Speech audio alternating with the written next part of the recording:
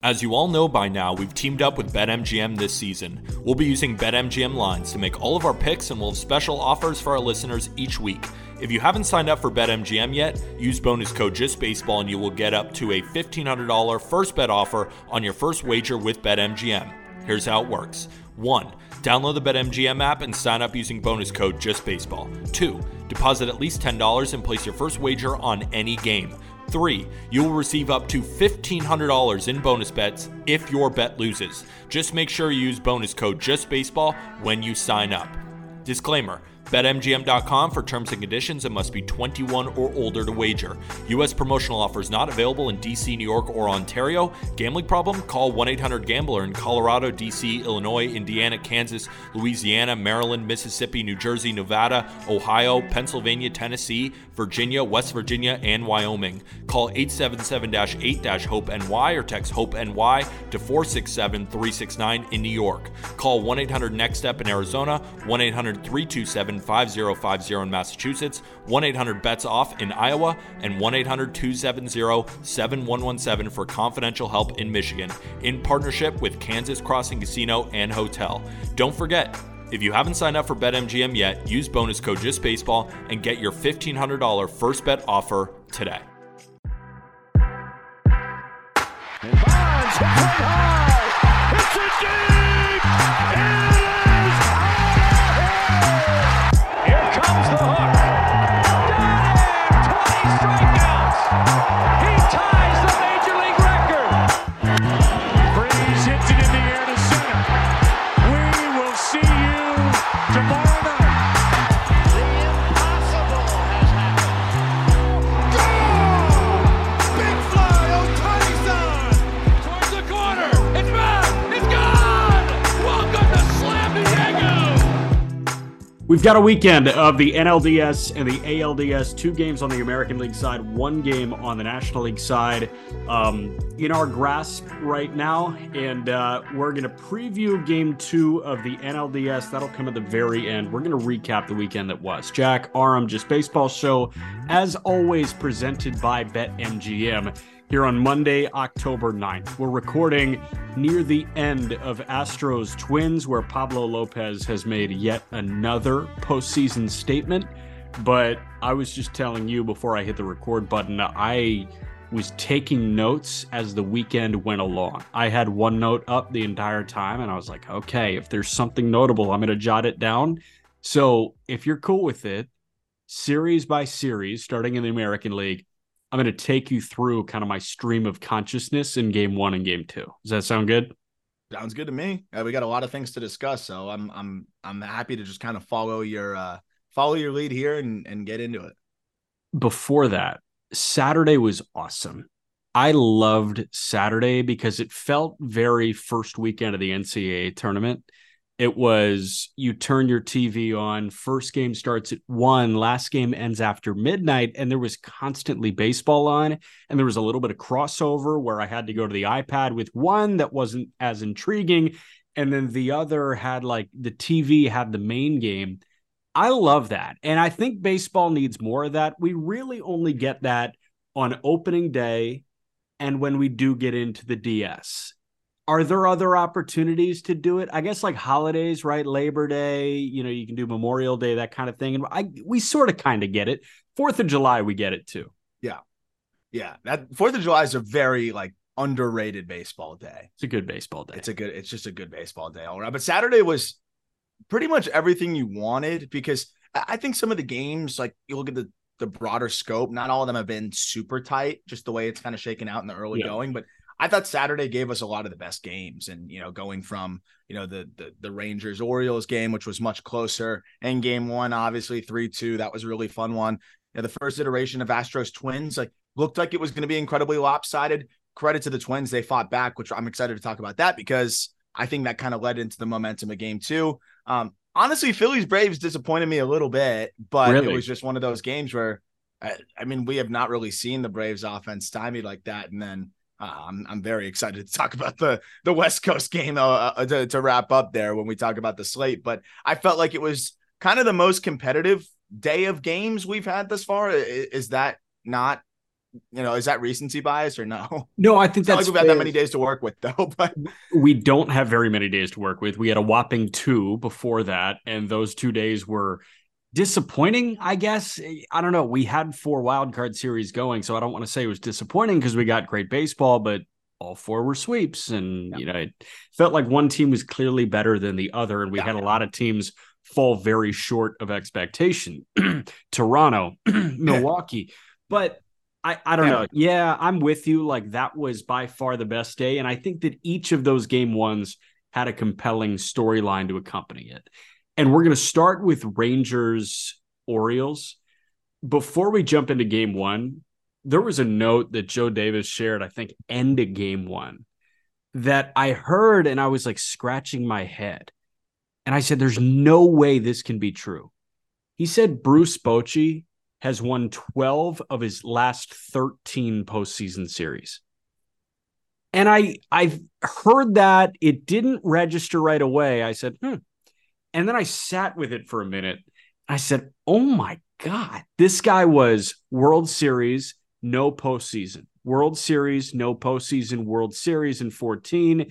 Then he goes to the postseason one more time. I think he got to the CS, maybe the DS. He lost in the DS. But this is his first chance back in the postseason since then. That was just so hard for me to comprehend, but it was also like the last one was 9 years ago. So I guess it's been a minute since he's there, so we could forget how good of a postseason manager this guy is. I mean, I think we're seeing it now too. I mean, of course, it's the players first and foremost, and the track record to this point was because he was leading the way for a team that was a borderline dynasty in San Francisco for a little bit there. But I thought the game one of the DS against the Orioles, it was kind of just that perfect example of the feel that Bochy has, right? Yeah. Knowing exactly when to pull Heaney. He goes 3 2/3, gives up 1 earned run. With Dunning coming in after 2 innings, he gives up the 1 run, but going to Will Smith, who tosses just 1 out, but gets an important out there. And then I thought it was just interesting where he was going to certain guys and how long he kept them in and the feel for it, the Chapman feel there too, because Chapman's got to be probably the hardest guy to have a feel for, gave him some rope and he took care of it and pounded the strike zone and was good, or actually didn't pound the strike zone, but got outs, I should say. I said that backwards, but again, the feel was there. The save ends up coming, with Leclerc, which I don't think that was maybe the plan initially. That was where I saw a veteran manager just knowing where to put what pieces when. And that stood out to me in game one of a 3-2 victory. Yeah. And since jumping to Texas, Chapman has been so much better in a setup role than he has been in a closer role. So I do like that they made the move to Leclerc for the 9th and they deployed Chapman a little bit earlier. But man, my very first note was incredibly pitcher-friendly strike zone from Lance Barrett, and Kyle Bradish did use that to his advantage. I thought Bradish threw pretty well. He did. But, Texas got to him. Spores and Chapman looked really shaky, but Chapman rolled that huge double play. Spores got bailed out by Cedric Mullins, who, by the way, is playing terribly right now. He's 0 for 8 with 3 punch outs. He's 2 for his last 41, dating back to the regular season. And if Baltimore's going to go far, if they're going to fight back in this series, they need knocks from Cedric Mullins. That guy embodies X Factor. You have all these young guys. You have Gunnar Henderson sending one to the moon, and apparently Zach Hampel had his astronaut boots on, and he was on the moon to catch that, which sucks. Which sucks. It totally sucks. But if Baltimore wants to fight back in this series and win this series and go far, Cedric Mullins needed to do something, and Cedric Mullins, unfortunately, has done nothing so far. Yeah, it's been shocking. It's today's game. As we're recording this, 10 p.m. on Sunday. Yeah.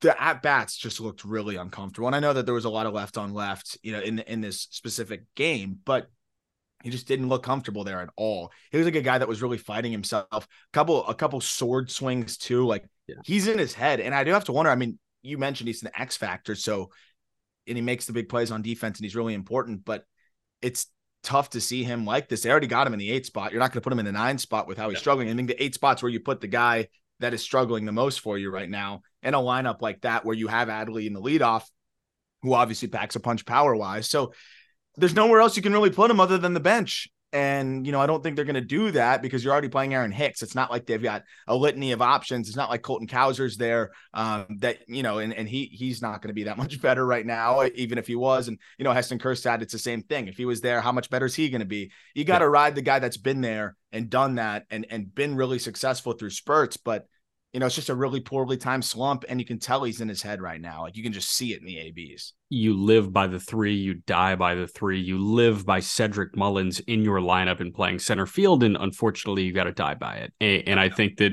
the Dodgers experience that with Kershaw. They're going to live and die by Clayton Kershaw. Dave Roberts already said that Kershaw is starting Game 4 if this series does go to a Game 4 because they need to live and die by it. More on Kershaw in a little bit. The other note from Game 1 for me was Evan Carter and Young, man. Like the rookies are what's stirring the drink right now. And there were a bunch of other guys that stepped up in Game 2. I'm going to combine the two right now because it was an 11-8 win yesterday for Texas. Garver drove in 5. Semien commanded the leadoff spot.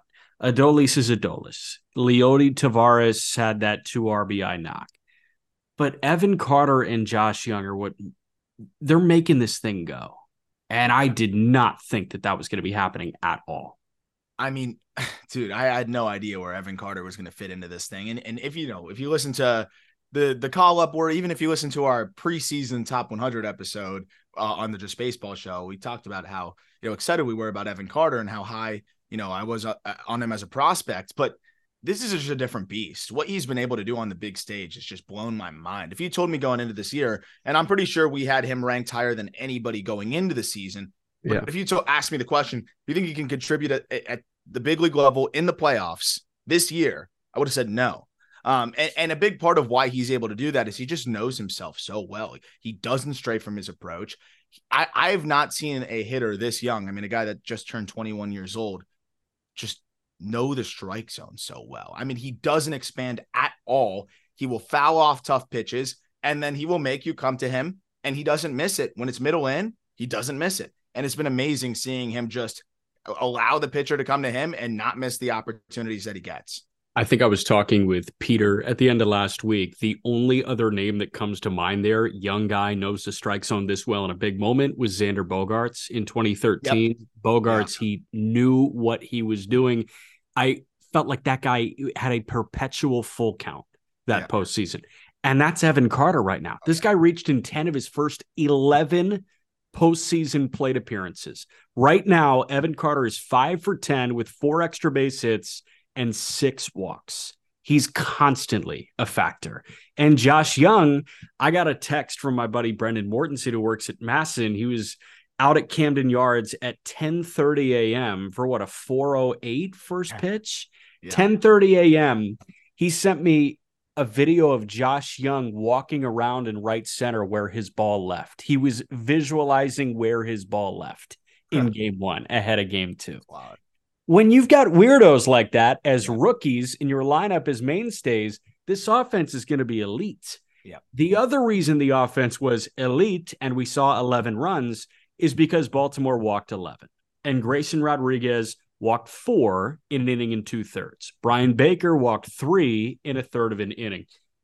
My G-Rod takeaway from Game 2 personally was I didn't think it was possible to see this guy pitch timid. I didn't think 100 could look timid, but he did look like he was pitching a little timid. And I saw it from the swinging bunt from Mitch Garver down the first base line when he beat out that single and he just lobbed that ball over to first base and Tavares came in to score. As soon as I saw that in the second inning, I was like, this guy is like operating with minimal confidence right now. And I just wonder, why is that? Because you have 100 and one of the best changeups in the game, and you have a legit 4-pitch mix that can make you an ace for the next decade. But postseason's a different beast. Yeah, that's it right there. And he's going to be great. He was lights out in the second half of the season, but there's something about, that atmosphere, that crowd, and I know it's your home crowd, but it's a lot to handle. And then you stare down the barrel of what has been just an absolutely terrifying lineup that has no breaks in it. And I thought that Marcus Semien at bat kind of set the tone. Spits on 100, then fouls off 99, fouls off a pretty good slider, and then pokes a single on a slider. And then now you got to deal with Corey Seager, who again works at full, and then a couple good takes, works the walk. But then you see him fight through, battle into some full counts, and punch out Garver, punch out Garcia, and then finally get out of the jam. And I'm like, okay, maybe he's going to settle in here. I really did think he was going to settle in. Yeah. But then again, these Rangers were not doing him any favors.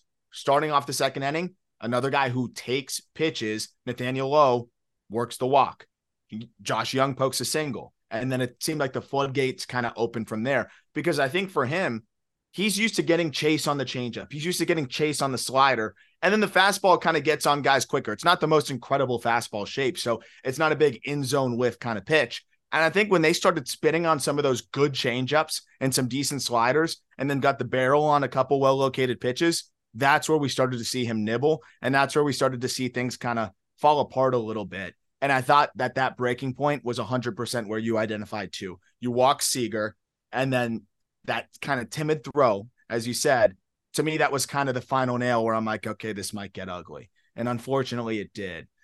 But it's a rookie pitcher. And as we always talked about, and I think it's interesting, I know Montgomery wasn't perfect, but Montgomery ends up giving them a few more innings, was their, playoff or their deadline acquisition. Yeah. And we talked about it.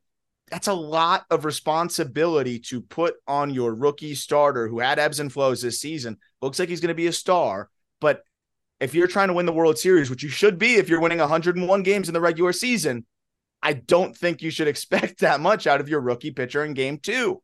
Yeah, and I think they were expecting even more because they were down 1-0 in that series, and they lost the Bradish start to the combination of Heaney and Dunning. What do you make of Baltimore's approach on Corey Seager on Sunday? This guy was 0 for 1 with 5 walks. He chased 2-0 elevated in his flyout at bat, and it was a full count. He was 1 miss away from going 0 for 0 with 6 walks. My takeaway there was so simple.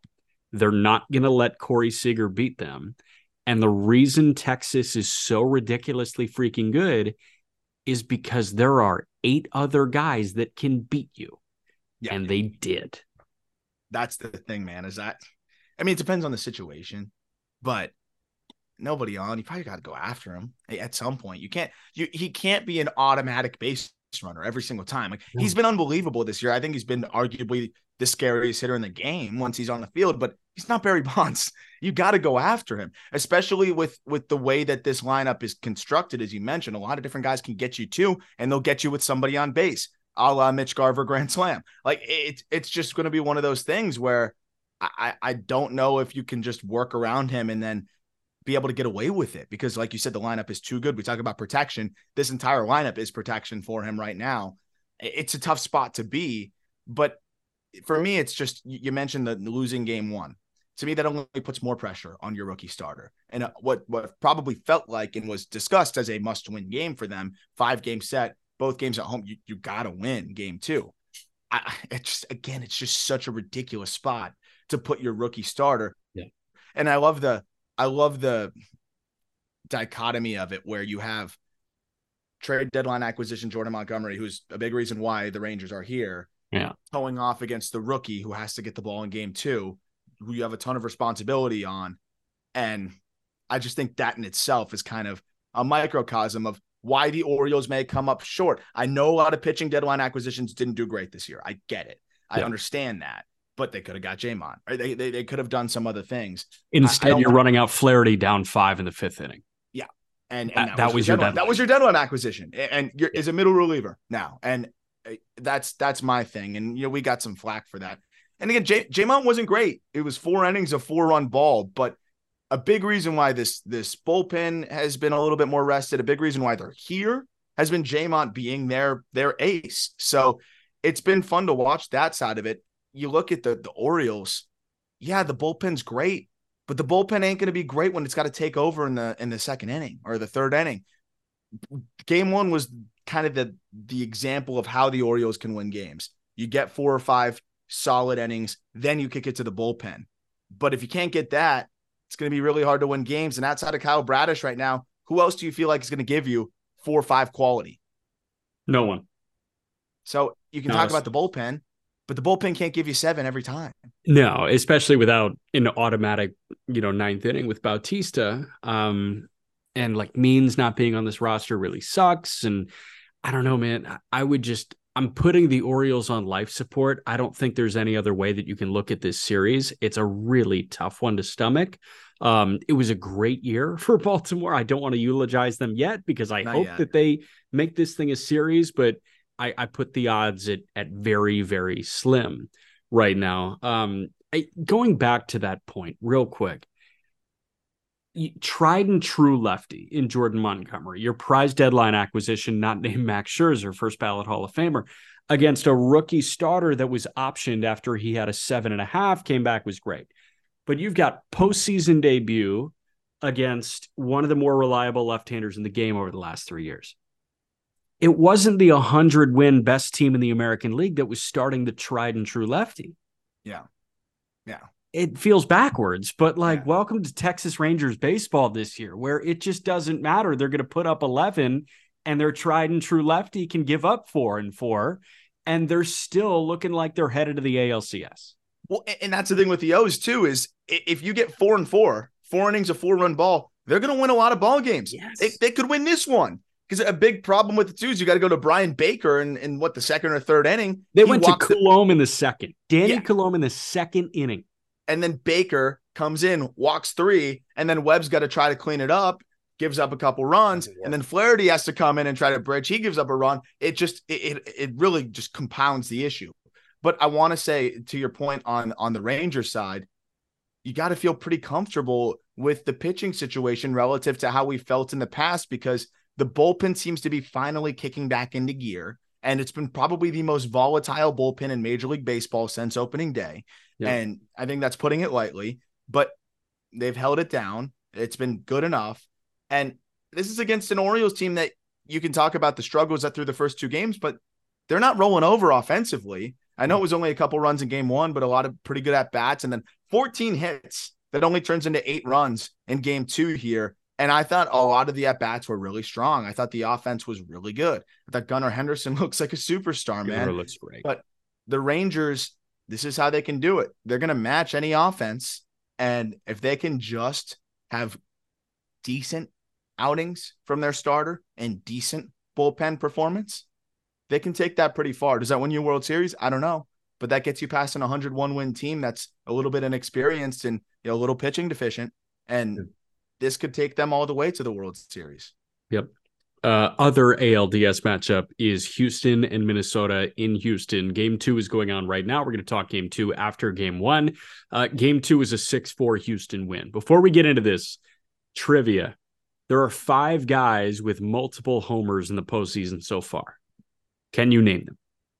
Royce Lewis, Yordan Alvarez. Did Mitch Garver hit too? Nope. No. Same team. All 3 same team. All 3 are on the same team? Yep. Altuve? Nope. Wait. Just tell me. I'm like too slow. It's 10 o'clock on a Sunday. Corbin Carroll, Gabby Moreno, of course. Alec Thomas. Oh, yeah. Okay, I thought you meant of the same team of teams I already mentioned. No. That's insane. That's nuts. Like that's so ridiculous. Carroll, okay, I get it. Moreno and Thomas being in that conversation, we'll save that for the Diamondbacks, Dodgers at the end of the episode. But that blew my mind. But you've got 2 of those guys in this series, in Lewis and Yordan. I can't wait to rave about Gabriel Moreno. But dude, I mean, Lewis and Yordan, it's must see TV right now. And it is, Lewis is continuing to swing it. And Correa's revenge is pretty fun in game 2, but starting with game 1, it was a 6-4 Houston win. Early kind of forfeited chances from the Twins was the early storyline for me. It was first 3 innings, right? 2 double plays, get Verlander out of the first and the second, and then a base running blunder from Julien got him out of the third. Twins were like shooting themselves in the foot. I loved the fight from Polanco and Royce Lewis with the homers in the 7th inning, but Yordan Alvarez being inevitable was like so fun to see. Even though I really like this Twins team, I do think that Houston is a fun version of the big bad beast of the postseason as of late. And Yordan being that guy is so much fun. The fact that the last time we saw him on this stage, he delivered the most crushing blow, 450 dead center to win the frickin' World Series. And now he turns around and has a multi-homer game in his first postseason game back. This guy's terrifying in the best way. Who else do you want on the big stage? Big spot. You need a big hit. Right now in the postseason, of all the teams, who do you want over Yordan Alvarez? Harper. I'm taking Yordan. Really? I'm not saying it's not a wrong answer. I mean, Harper's also a first ballot Hall of Famer. I wouldn't say also because Jordan's still got some work to do. But in terms of just no, he's better than David Ortiz. What's the idea? He's the same as David Ortiz, or he's better? I don't even remember how we got into that one. That was a Colby Olsonism. But yeah, I've seen some people start to float that. I see the similarities, but again, you got a lot of work to do to get there. He's 26. He's talented, maybe more talented. And it's been really cool to see that. But I think in a big spot, I'm taking him over just about anybody. I'll say it's so cool to see you talk about the likability of the Astros team relative to others. I've always loved Kyle Tucker, but it's cool to see Michael Brantley healthy. Yep. Just a good guy, a guy who's had a really good career. And if it weren't for injuries, could be a borderline Cooperstown candidate. But of course, he's lost several seasons and then you just kind of lost a lot of production over the years. But it's just nice to see him contributing and involved and part of this. But just kind of going back to the game conversation, the fight back was encouraging. And I do think they carried that momentum into game two, because they always knew like game one was going to be a scheduled disadvantage. Even Justin Verlander, not in his prime, he still was throwing the ball pretty well down the stretch. He's still another first ballot Hall of Famer. And opposite of Bailey Ober, who I would assume it was his postseason debut. I'm not positive. It was his postseason debut. You got Bailey Ober, who threw really well down the stretch, but it's his postseason debut. We just talked about how it's a different beast. Ober opposite Justin Verlander. You just got out of the wild card. You know that the odds are kind of stacked against you there. But game two, you ride that momentum. You know you've got Pablo Lopez on the bump. And I'm sorry, like generally Framber versus Pablo is okay. Yeah, Astros feel great, advantage Astros. But right now, I'm sure the Twins went into this game, especially after how Pablo threw the first game of the playoffs, and said, we got the edge here. Yeah. And a lot of their guys have swung it well off of Framber. I'm sure they went into this game feeling like this was the one they're supposed to win. And it was cool to just see them do that and ride that momentum in. And this is going to be the best series, I think. Like, I think this is going to be the most contentious and the closest. And anybody who is a baseball fan that like follows it closely, I think is going to be amped about this series. Casual sports fans that look at the logos probably don't care about this one. If you somehow hear me right now, watch this one, because this is going to be, I think, some of the best fireworks of all of the division series that we're talking about here. And maybe all the series in the postseason. Like, this is going to be back and forth. And I think it's going 5 without a doubt. And they're going to Minnesota, and Minnesota is an exceptional playoff environment. We saw that in the wild card series for day games. Just wait till they get some night games, man. That dark target field is going to be excellent. But they jumped on Framber, 4 1/3, 7 hits, 5 earned. He walked 3. Framber Valdez looks incredibly human after that no-hitter. And even before the no-hitter, it was finicky. But this guy was so touch and go. Like, it was red light, green light, like 6 earned, then no earned, then 6 earned, then 1 earned, then 5 earned. It was so back and forth, and you never knew which Framber Valdez you were going to get for the final month and a half, 2 months of the season. And tonight, unfortunately, we got the guy that didn't look supremely confident. When Framber is supremely confident, there are few in baseball that can elevate the ball against him. But tonight, Kyle Farmer did. So, like, that was the Framber we got. It's wild to see, because as recent as last postseason, I don't know if there's a pitcher I'd take over Framber Valdez, just because of what you said. Gets ground balls. He's just never going to blow up. He's never going to have these bad outings that you feel like you're, even when he's not there stuff wise, he's still going to back his way into 5-6 innings of a couple runs. It's just not the case. We talked about it with Pitching Ninja. And he was saying that, he feels like it's probably something that he's not going to be able to get to the bottom of until the offseason and really try to figure out the release issues, figure out what's going on with his delivery. But it's just wild to me that, it's been this long for him and this long of a slump. So this was part of the concern for me with the Astros is, are they going to get this version of Framber that they've been getting over the last couple months, which is, not only is it not a guy that you can really just lean on in any big spot, it's really not a guy that you can trust in the postseason, period. And then opposite of that, Pablo Lopez, man, we continue to try to figure out where to peg this guy because for a while it was, clear-cut mid-rotation starter. Then he started to show flashes with the Marlins of like, oh, this guy's got some number 2 in him through stretches, but then he'd flame out at the end of the year, would always have some shoulder issues. Then this year, emerges throwing harder. Twins get him throwing a little bit more of this breaking ball. He was never much of a supernator. He's always been a pronator, fastball changeup guy. Now he's starting to spin it. And he's also sees this uptick in velocity. And now to me, man, like, especially with what he's doing in the postseason, can you not call this man an ace? No, I think you should call him an ace, especially with what he's done over the last 2 starts. And he's facing Yainer Diaz right now. He's trying to get through 7 scoreless innings. He's punched out 7 and walked 1. He's scattered 6 hits. He just got him. Second pitch of the AB to Diaz, pitch 105 of the night. He gets Diaz to fly out to Michael A. Taylor. So he's through 7 shutout innings in Houston against the big bad Houston Astros. He's incredible. And I love that they were talking about how he was built like a horse. Like, I think AJ Pierzynski took a moment out of dead air on the broadcast and said, look at this guy's legs. Mm-hmm. Yeah. Did you see the photo of him shirtless after they won the wild card series? The dude is jacked. He takes exceptional care of his body. We know he's supremely smart. You could have gone to med school if he wanted. This guy has mastered who he can become. Yeah. And at this age, with the control he has, the narrative around this trade for a rise keeps flip-flopping. Let's just call it what it is. Yeah. An incredibly even trade. Yeah. Yeah. And that's exactly what it is. And I wish the Marlins could have somehow, snaked Trevor Rogers or somebody else going over there instead of Lopez. But there's a reason why the Twins wanted Lopez. Right? The Twins knew that he has something special here. And I think the biggest thing for me is seeing the uptick in zone whiff on the fastball. Not only did he gain, a full tick in velocity, he also gained an inch of vertical movement. And I think that carry has really helped him big time too. And it's just amazing. You got the fastball riding at the top. The changeup's always been incredible, but he would throw it 35% of the time. So there was now down to what, 20? It's around 20% because he mixes in this sweeper and then also the taste breaking curveball. And I think that's just been so huge for him because now you got to respect that.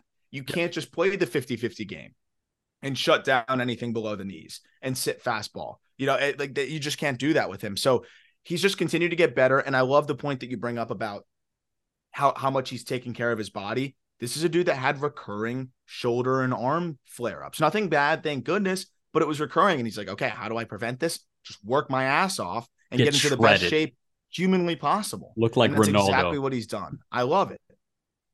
It's so cool. Other notes that I had from this series, one Verlander and one Astros bullpen note. Verlander going 6 shutout was huge for the Houston Astros. Yeah, it was great, but also like you just saw Framber struggle. You go to Minnesota, that's Sonny Gray and Christian Javier.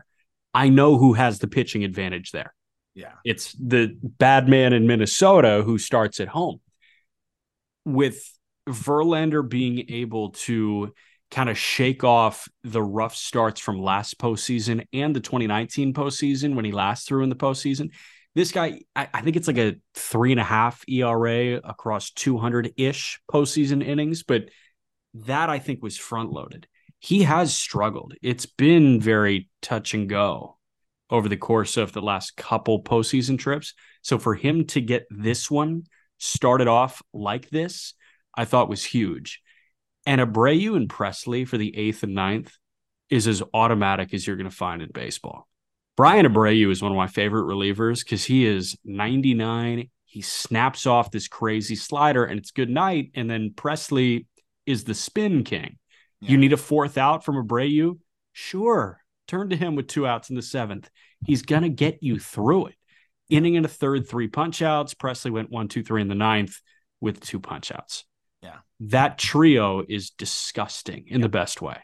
And it's cool to see Presley kind of settling back in. He had some ebbs and flows towards the end. And I mean, yeah, when that bullpen's clicking, that's going to shorten the games a little bit. And that's why you feel good, because Verlander, he's a dude that's going to give you 5 or 6. Even when he's not on, you feel like you can still get 5, 6, 2, 3 runs, and you'll be in a good spot with your offense and with what the bullpen can do. They're looking.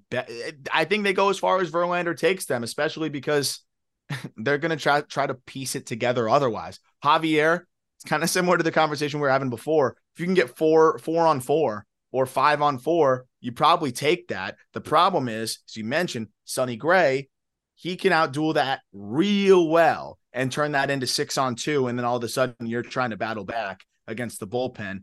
The Twins don't have as good of a bullpen in the 6th, 7th, 8th, but then you got to deal with Joan Duran. So it'll be a fun chess match over the next few games. And I think this is where the Astros can make up the ground. I know Peter does not like Rocco Baldelli, but I think this is where, no matter how you feel about Rocco, Dusty Baker's Dusty Baker, right? He just won it. He knows this team like the back of his hand, whether you agree with all the moves that he's made or not. And that's where I could see, the manager advantage kick in a little bit when some of the pitchers kind of get burned early and it's just a chess match there.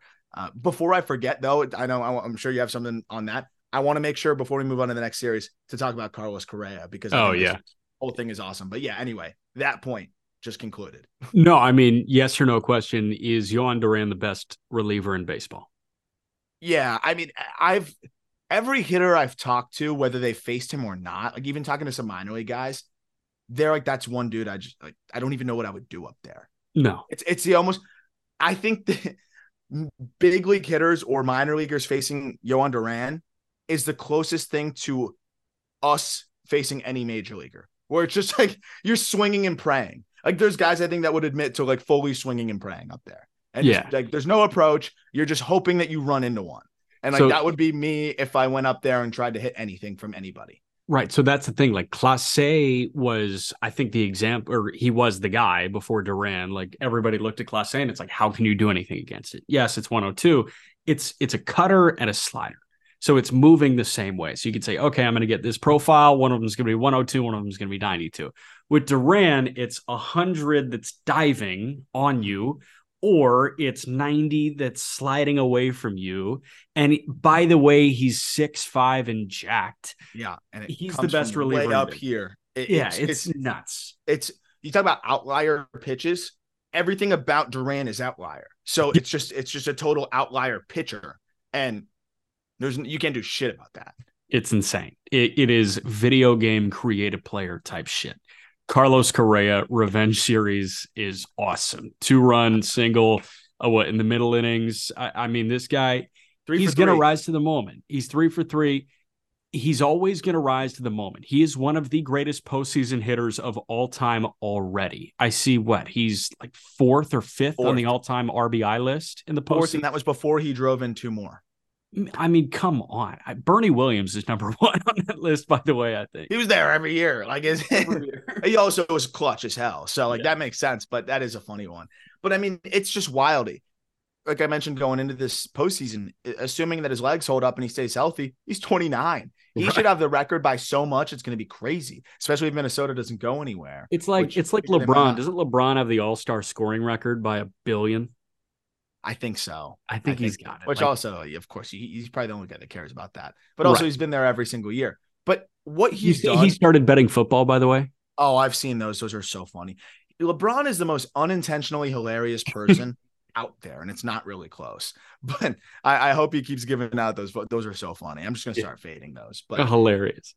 6 hits for Correa in 2 games here against the Astros in Houston. Yeah. So unfazed by being back there, it actually fed him. It actually helped him. He's reached base almost every single time because he also walked in this last game. So it's just absolutely wild. Did I say 6? It was 5 hits. 5 hits, 6 times reaching base. But it's just absolutely incredible. And not to mention that he also hit really well in the Toronto series. I imagine that this is probably as good of a stretch, these 4 games, as he's had all season long, which is wild because a big reason why he struggled has been the health. But this shows you, to your point, how much he rises to the occasion, because I'd venture to say that this is the best 4-game stretch of the last 150 games he played, which is absurd at the end of the year when you've been battling injury issues all year and literally just ripped your plantar fasciitis in half. Like, your plantar fascia was just ripped in half, and they're like, oh yeah, that should give him some relief. Like, yeah, maybe, but it probably hurts like a bitch for a while. Like, it's just mind over matter for him right now. And Peter sent a text in the group chat that Correa is like Jimmy Butler, and I love that comp. Like, he really is like Jimmy Butler when it comes to, like, he's the baseball version of it. Yeah, you just level up. I guess Arozarena, but Jimmy's good. Jimmy's really good in the regular season. Like, he is a perennial all-star. Yeah. Randy isn't a perennial all-star yet. Correa is. Correa is platinum glover, has led the league in WAR, that kind of guy. And I think then he turns into an MVP in the postseason. Exactly. I think that's a great comp. Yeah. Yeah. So I appreciate you giving Correa his flowers, because this guy, I think, has spent a lot of time getting shit on in his career and wore it well. I mean, especially in Minnesota, like, he's no excuses. He's worn it, and he's been a leader on this team. Ask Royce Lewis how much Carlos Correa means to him, and look at what Royce Lewis is doing. I think a big part of the confidence that Royce Lewis has to be what Correa has instilled in him too. Yeah, I think 2021 was probably the first year that we saw this new Carlos Correa, and it's not as extreme as the Manny Machado arc, but it's very similar to the Manny Machado arc, where it was the kid that couldn't stop talking. And Correa, after the 2017 thing happened, he was the one that everybody pointed at and was like, you're the worst. Yeah. And he's been able to fight that and not be the shithead anymore. And he's been very, very fun and honestly very easy to root for in Minnesota. Yeah. Nationally, going to be quicker. We've got one game, and we'll do a little bit of a preview for game 2, which comes tonight. Philly and Atlanta, a 3-0 Phillies win over the Braves. The Braves were shut out at Truist Park for the first time since August 28th, 2021. They were not shut out at home in any of their 81 games last year. They were not shut out at home in any of their 81 games this year. And it took the big bad Philadelphia Phillies to come in and do it. Thanks to Ranger Suarez, who went 3 2/3 a one-hit ball. They ran out 7 pitchers. I have 3 guys that I just have: Orion Kerkering, ... dude. Bryce Harper, ... dude. Trey Turner, ... dude. So those are kind of my notes. Turner, obviously, it's defensively. He's leveled up in the postseason already. He's just a gamer now. I think we saw it in the World Baseball Classic, and I don't think anybody really labeled him as mega clutch and one of the postseason performers at any point. But the World Baseball Classic kind of introduced us to that. And that diving play at the end of the game in game 1 kind of reminded me of who I thought he was leaving the World Baseball Classic. And that's just a flat out gamer. It's funny because he comes with historical struggles in the postseason, and despite what Carl Ravitch said, he's actually played in a lot of postseason games, and he hasn't been very good in them. He's got a World Series ring, by the way. Yeah, he does. He won it 19. He does, but he hasn't been the best performer in the world in the playoffs. And I do think that WBC just kind of unlocks something for him confidence wise on the big stage. And maybe I'd love to ask him, like, did that almost make you feel like you can just zoom out a little bit and just keep playing ball the way that you did before, and no matter how big the stage is, you can perform? Because I do wonder if the postseason stuff starts to get in your head, but then you represent USA, you perform, and you're like, okay, I can perform in any spot. The pressure isn't too much for me. But I think he's turned into that guy, and it's just been steady since then of being able to perform on the big stage, perform in the big games, and he's also riding just a really nice streak in the second half. I'm floored that the Phillies were able to shut this Braves lineup down. One, because it's the best offense we've seen arguably in the modern era, but 2, because to your point, if it was a Zach Wheeler start where he goes 7 and they toss it to Sir Anthony Dominguez and Alvarado or Kimbrel or whatever, I could say, okay, that's one of those games where it just goes really quick and all of a sudden you're like, oh crap, we got shut out. It's the 8th or 9th inning. Yeah. But when it's Suarez, like you mentioned, for 3 2/3, then Hoffman gets an out, then Sir Anthony Dominguez, then Alvarado, then Orion Kerkering, then Matt Strahm, then Craig Kimbrel, you would have thought they'd get 1 run in there, and they didn't. It was remarkable what the Phillies pitching staff was able to do here. And this is huge because this is one where it's a schedule disadvantage. Strider on the other side, he dealt. Strider was awesome. But they pick up the win here. It's advantage Phillies now because I think the pitching matchup's kind of working in their favor a little bit moving forward. It is. The lone positive, I have to say, by the way, Kyle Wright looks like shoulder surgery. Yeah, it really sucks. Really feel for him because he's not such a nice story. Just being able to get, fight off the struggles, get right. But yeah, capsule tears, and they don't know how bad it is till they go in there. That's what they told me with my shoulder. They said torn labrum, but we're not going to know how bad it is till we go in there. If it's not too bad, you'll wake up with a sling. If it's really bad, you'll wake up with your arm attached to your stomach. And I was like, oh, I'm totally waking up with my arm attached to my stomach. And then sure enough, I woke up with my arm attached to my stomach. But that shows you how hard it is with shoulders.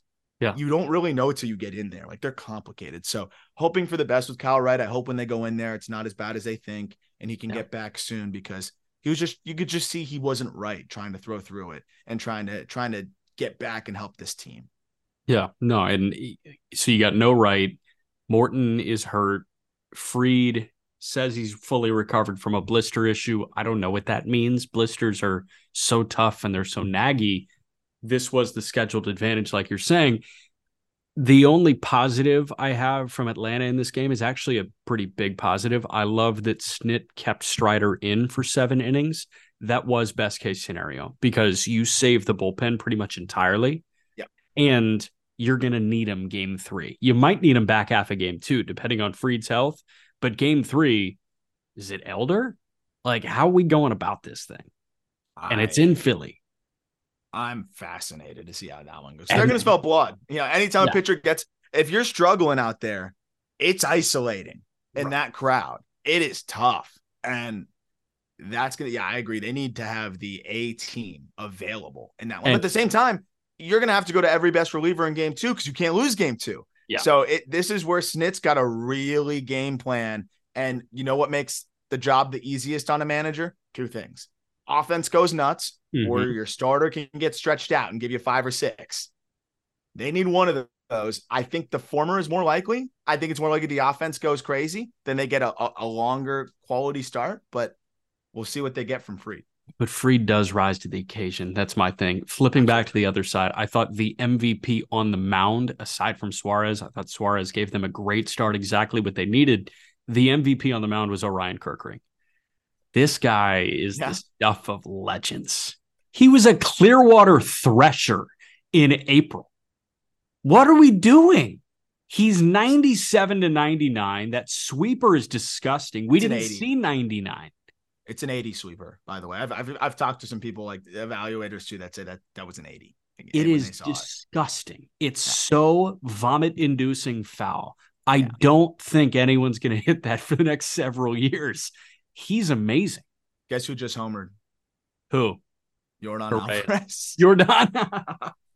6'2", bottom 8. But I mean, Kerkering, being able to add that guy to the fold now too is huge. And he just doesn't seem very fazed by the big moment. It's amazing. And even when he falls behind, he's got the pitches that can just get him out of any situation. It's been pretty awesome. I tweeted out, we try to get cute and name all these X factors, and it's like, I think Stott's going to be great for them. Yeah, I think, Sir Anthony Dominguez is going to get huge outs. And then Bryce Harper hits a ball 115 miles an hour, and it clears in the blink of an eye. Sometimes we have to not think about this and just do like the Chad innings eater thing. And Bryce Harper is just a fucking star, and he's a star. That 115, it left his bat. It got out so quickly. And before I could even process what happened, I was like, wow, Bryce Harper, he's generational. And he's always been generational. Always, since he was 15 years old. But man, last postseason, if he looks like 70% of what he was in the 2022 postseason, this is going to be stuff of legends that I'm telling my grandkids about. Yeah. Especially if you can get that ring. Yeah. That's the thing. He needs the ring. And I know he wants it. Yeah. And he plays winning baseball. It's just he has changed so much to the winning brand of baseball. And what's fascinating about the Phillies is if they get Hoskins back too, for the World Series. Maybe I saw some clips of him running around a little Could be bit. He some didn't 20 look great. No, but he it's can swing. 2016 Schwarber. Is it not 2016 Schwarber? It would be electric. I That's would exactly love what's that. happening. So we'll see. But Harper, man, like there are a few players I'm more excited to see on the big stage than Bryce Harper because of just the fear that he commands, the spotlight. Everybody stops what they're doing. You lock in on this guy and you watch that at bat. And even when he fouls balls off, my heart skips a beat. Like there's something that is just a different level of captivating with Bryce Harper that just makes me not want to miss a game and makes me not want to miss an at bat. And I know is infectious to that entire team that is filled with some young guys in that lineup. Harper sets the tone in a lot of ways, and Harper's going to take them as far as they need to go, to your point about the X factor. In that double play from Turner, there was a huge fist pump from Harper at first that jumped out to me because it's like, this guy cares so much. He wants it so bad. It's the last thing missing, really. It's really that's it.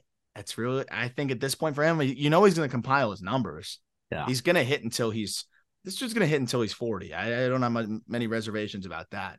Yeah. Needs the ring. Game 2, Wheeler and Fried tonight. Who wins and why? I want to say the Braves just because they got to find a way. They've seen a lot of Wheeler, but they haven't seen playoff Wheeler as much. And playoff Wheeler, when they did see him, is just a different beast. I have no clue. I'm going to say Braves just because, but I said Braves every single time last year until the Phillies took over. And I mean, going back to the middle of the season when I said the Phillies are the biggest threat for the Braves, I even felt like I was going to renege on that going into the postseason just because the Braves are such a force. But the pitching is as vulnerable as it's been. It really depends on Fried. And I don't know what Fried looks like because we haven't seen much Fried. So I imagine if he's going, he's going to be ready to shove and give them a good start. But if he doesn't have it, it's going to be tough. Yeah. I go Phillies for the vibes, and I have no other reason. Yeah, I got no prediction on this one, but I'll say low scoring. I think the Phillies might blitz them, but I'll take the Braves just because I think they're going to be fighting for their lives here. Yeah. Wrapping with Arizona and the Dodgers. Game 1 went to the Diamondbacks in stunning fashion. 11-2, that win over the Dodgers. Clayton Kershaw got 1 out, 6 hits, 6 earned runs, a walk, no Ks. Yeah. I want to walk you through the batted balls. Kershaw saw 8 hitters. He walked Alec Thomas. That means there were 7 batted balls against him. And remember, the threshold for a hard hit baseball is 95 plus. Ketel Marte, 115.7 on a double. Carroll, 109.6 on the single. Pham, 99.4 on the single. Walker, 105.7 on the double. Moreno, 110.8 on the homer.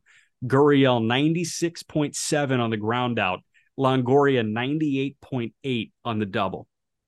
7 batted balls, 3 were under 100 miles an hour, 2 were over 110, and 1 was 109.6. He got murdered. Batting practice. But like easier than that. It's tough to see. That's all I can say is it's tough to see. I hope he gets one more and, looks good in that one because I think it's fair to say this is the end of the line. We know about the back issues. He's had a shoulder issue all year. He's fighting to just even throw 90, 91. But we've seen him succeed with 90, 91. Just the location wasn't there. And people were all over it. These guys were all over it. And I think it just wasn't the same level of sharpness to his breaking ball, which at that point, it's hard. Especially when you don't have the sharpness to the slider, don't have the sharpness to the curve. Guys start sitting fastball and start crushing it. And you have easier takes on the breaking balls. That's what I saw. I just saw a lot of comfortable takes. And that's the scary thing when your fastball is diminished at this stage. But you got to give credit to these guys on this Diamondbacks team. It's amazing. The 1-2 punch. What did we get right out of the gate? Ketel Marte and then Corbin Carroll. You got it's first and third almost immediately. Pham has been a lefty killer. That was such an underrated acquisition. The one thing they really needed was the ability to hit lefties. They go get that. fam, this is exactly where they need him to thrive. And then Gabriel Moreno just continuing to do what he has done over the course of the entire second half. He has not only played like one of the best rookies in baseball, he's played like one of the best catchers in baseball, because it's not just about, what he has done offensively. He has been the best at limiting the run game in the entire sport. And beyond that, you look at their record with him versus without him, it's night and day. They're like 10 games under in games that he doesn't play. They're like 10 games over in games that he does play. And I think that's a correlation versus causation thing. But when you have a two-way catcher like Moreno and a guy that grinds out at bats the way he does, I do think that there's a large amount of causation there. And this is a player that here's a real X factor in the ways that he can impact the game. It has been spectacular to watch Gabriel Moreno blossom. And people always kept asking me, oh, he doesn't hit that many home runs. Why do you give him an above average power grade? I'm like, the EVs are there. He has the ability. The bat speed's crazy. We're seeing it. He launched 111, and it was a no doubter from Moreno. He's got juice, man, and he's going to be a really special player for a long time. I want to find staff ERA when they're throwing to Gabby Moreno. I know it's on Baseball Reference. I'm blanking on where exactly it is on Baseball Reference. I can find that. Yeah, I think the staff ERA for the Diamondbacks is like a run and a half better when Moreno's behind the plate versus when he isn't. That is intangibles 101. That was why Contreras got benched, because the Cardinals pitching staff like throwing to Kisner more. Yeah. Moreno is Kisner, but he can hit. Yeah. And he's elevating, and that is what everybody's been waiting for. And you promised that power was going to come through when you were putting this guy in the top 10 in your top 100 lists. And now it's here, and it's here for the world to see. So Moreno immediately gets vaulted into the top 10 catchers in baseball going into next year. I think that's how the postseason works. That's how the NCAA tournament works. Malachi Richardson was a lottery pick. He shouldn't have been. He was a lottery pick. Pull. Malachi Richardson's a crazy pull. But like Mitch McGarry was a first-round pick too. Why was Mitch McGarry a first-round pick? That kind of thing. But Jeremy Pena was a top 10 shortstop in baseball coming into this year because he had the postseason he did. It's a recency bias thing, and it is a platform bias thing. Just know that when Gabby Moreno is ranked by whoever outlet you look at, I hope you look at ours, when he's ranked the 5th or 6th best catcher in baseball going in next year, you need to understand that's not just a recency bias thing. No. That's who he truly is. He did it down the stretch. He truly is. Yes. He did it down the stretch, man. He is truly that guy. And I have the numbers for you right now. By catcher, Moreno caught 104 games. Jose Herrera caught 40. Carson Kelly caught 31. And Sebi Zavala caught 6. Jose Herrera, 5.48 ERA. Carson Kelly, 5.01 ERA. Sebi Zavala, 4.86 ERA. Gabriel Moreno, a 3.94. There you go. A run better than anybody else. And by far the best at limiting the run game in the sport of qualified catchers by like a 10% caught stealing clip. Damn. He's incredible. Yeah. Alec Thomas, somehow incredible this postseason. Big fan of Alec Thomas. Carroll is here, man. Offensively, he's the guy. He's a superstar, and he's made that very clear in his first couple of postseason games. I thought the big thing in game 1 was Merrill Kelly shoving against the team that has dominated him, not just this year, throughout his entire career. Merrill Kelly has sucked against the LA Dodgers, and he didn't suck at all. He was shut out. He threw into the 7th inning. Him doing that before Gallen gets the ball against a rookie in game 2 was huge for Arizona, and they are in as good of a position as you possibly can be in LA for game 2 of the NLDS. And what's amazing is it all ties back to the decision to start Fott game 1 in the wild card and how that set them up with confidence to, hey, if we win this thing in 2, we got Kelly ready to go game 1 of the next series, or worst case scenario, we got Kelly game 3. That was such a confident decision to make. And by doing that, they're able to start Merrill instead of him. Probably would have been Brandon Fott in this spot. Who knows what they would have done? And you get the early lead. You blitz Kershaw. 6 runs is never enough against the Dodgers when you have the whole game, especially when it's 6 runs in the first. I'm still not feeling comfortable. but they kept piling on, which was one side of it. But two, on the other side, Merrill Kelly just kept putting up zeros, and that really just kind of it took the rest of the wind out of their sails. And also, rest of the bullpen. You only had 7 pitches from Mantiply. Miguel Castro labored, but that's not a guy that you're leaning on as much. He threw 27 pitches, whatever. And then Luis Frias, which is crazy, closed that thing out. So they really didn't have to go to anybody because Kelly bridged the gap by going 6 1/3. And then the lead was so big that they could go to some of the lesser used or lesser leverage used arms. And now they've got the 18 bullpen ready to go to try to step on their necks in game 2 and shock the world. Did you know that Andrew Saalfrank was going to be part of an 18 bullpen going into this year? No. Saal Frank. Don't know a thing. Saalfrank. Don't know a single thing about him. Exactly. And here he is just part of the 18 bullpen for the Arizona Diamondbacks. Game 2 is Zach Gallen against Bobby Miller. Bobby's postseason debut.